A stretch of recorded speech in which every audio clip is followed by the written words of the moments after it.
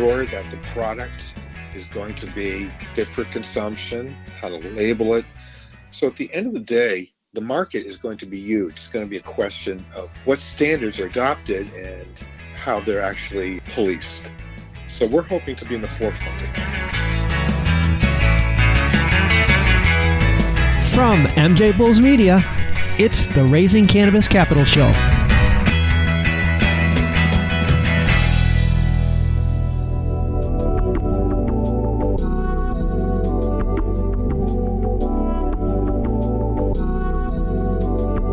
Today in the Raising Cannabis Capital podcast, we are joined by Robert Karp from Compliance Reliance Incorporated. Robert, welcome to the show.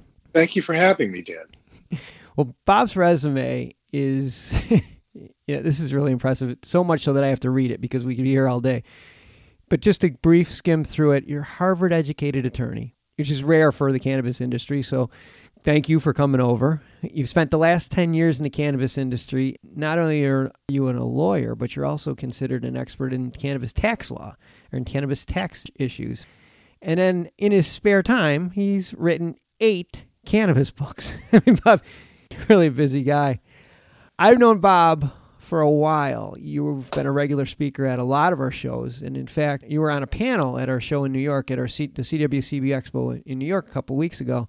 And the title of the panel was Compliance Issues for Cannabis Licensees, How to Remove All Fear of Regulators. I think that's a great place for us to start today. Can you give us an overview of some of the compliance issues that cannabis companies have to deal with?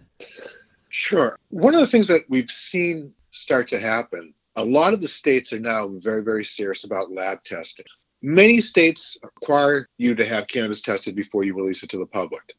What some people were doing are shopping around the actual testing results because certain labs use different instruments with different tolerances. So something might say, okay, you're within the federal limits for pesticides, while others might say you're just outside, which could mean the difference between destroying a whole crop or putting it out for public consumption. That's one of the issues. Another is with recreational. There was a big issue in Denver where something called looping, where people would come into the same dispensary multiple times when it's actually forbidden by state law because they're tourists and they just wanted to stock up. Okay. Well, one chain of 26 dispensaries got caught and closed, and some of the principals actually got jail sentences. Use your imagination on what 26 running dispensaries would be worth at the height of the market. So that's a huge hit. Yeah. Compliance for a lot of people is just mysterious. What happens is the regulator will come in and say, okay, you're in violation of this, this, and this. You look at your operation, you think it's clean, well-run, efficient.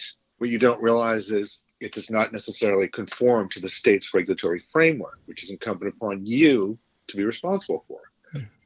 So I've written a book, and I explain compliance from start to finish to help people who are currently in the cannabis business, hopefully to raise their profile.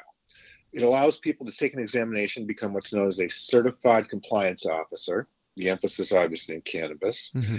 We show you how to take the regulatory framework, no matter how difficult or how long it is, and break it into bite-sized chunks. So you can create checklists, create your own formulas for ensuring that the company either you're working for or inspecting either as a private compliance officer or as a government compliance officer falls once again within the correct regulatory framework tolerances for the different kinds of cannabis you're either growing, manufacturing, processing, or selling. Okay. That's the Certification Compliance Officer course? Certified Compliance Officer course, correct. Okay. That's available right now, I think I saw it on Amazon. It's available on Amazon, also on our website. Mm-hmm. I see this as a huge market because essentially every organization should have someone in their organization who's certified. We're hoping it's not only become a huge market, it's a mandatory market. You look at the restaurant industry, and there's something called ServSafe, where most employees are required to take this online course and pass it and obtain the certificate before they're allowed to work in restaurants or bars. Helps them understand how to ensure that food is served properly, heated properly, stored properly. We're hoping to gain the same kind of traction with cannabis, that people understand dosage, that how the data that is required is captured, how to ensure that the product is going to be fit for consumption, how to label it. So at the end of the day, the market is going to be huge. It's going to be a question of what standards are adopted and how they're actually policed. Okay. So we're hoping to be in the forefront of that. Oh, yeah. You seem like you're a first mover in this space. Let's jump ahead to really do everything that you need to do and to get the word out, because really, again, this is somewhat of a land grab. You're going to need to get this out quickly. You're raising money. So tell us how much you're raising and what you're going to use the proceeds for. Sure. We're looking to raise $2 million. Not a large raise, but the beauty of it is this is already a very cash positive business.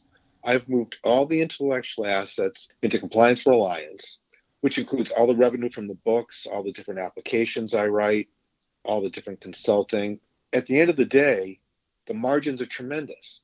The money is only going to be used for advertising. It's not like you're buying into an idea or buying into a dream. It's a proven concept. The books sell very well. The books are very high margin.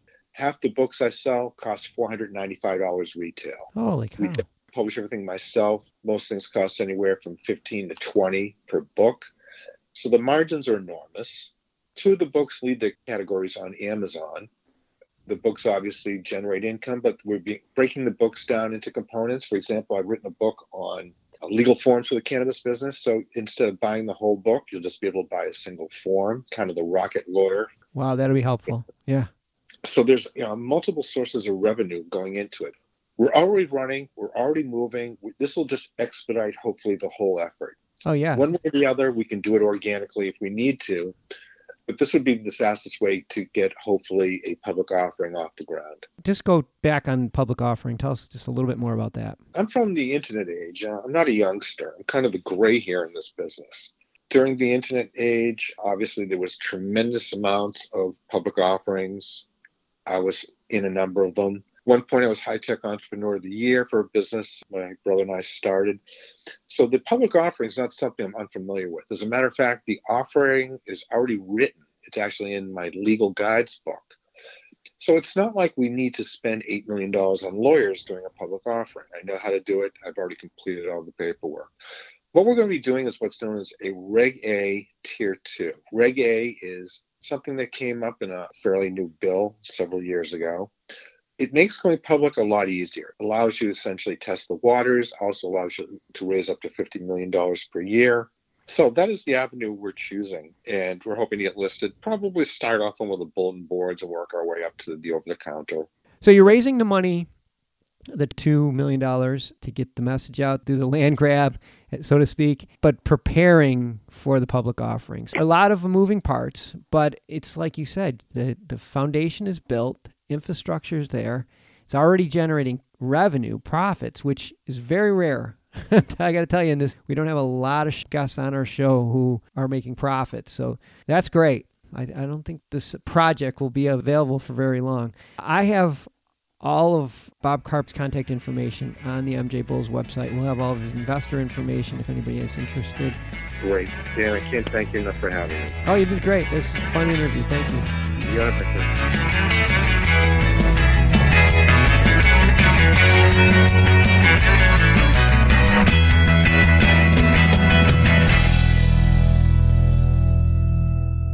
Thanks for listening to today's show. To check out more great cannabis podcasts, go to podconnects.com. Here's a preview of one of our other shows. Hey friends, I'm Brannon. And I'm Saba. And we are your host of the Cannabis Hangout podcast, an educational platform to connect with the cannabis community and share personal stories while breaking the stigma of marijuana. Join us every Sunday at 7 p.m. to gain valuable insight with different perspectives from industry leaders, growers, and medical marijuana patients. This is a place to learn so much from different angles in the cannabis industry. So tune in while we break it all down.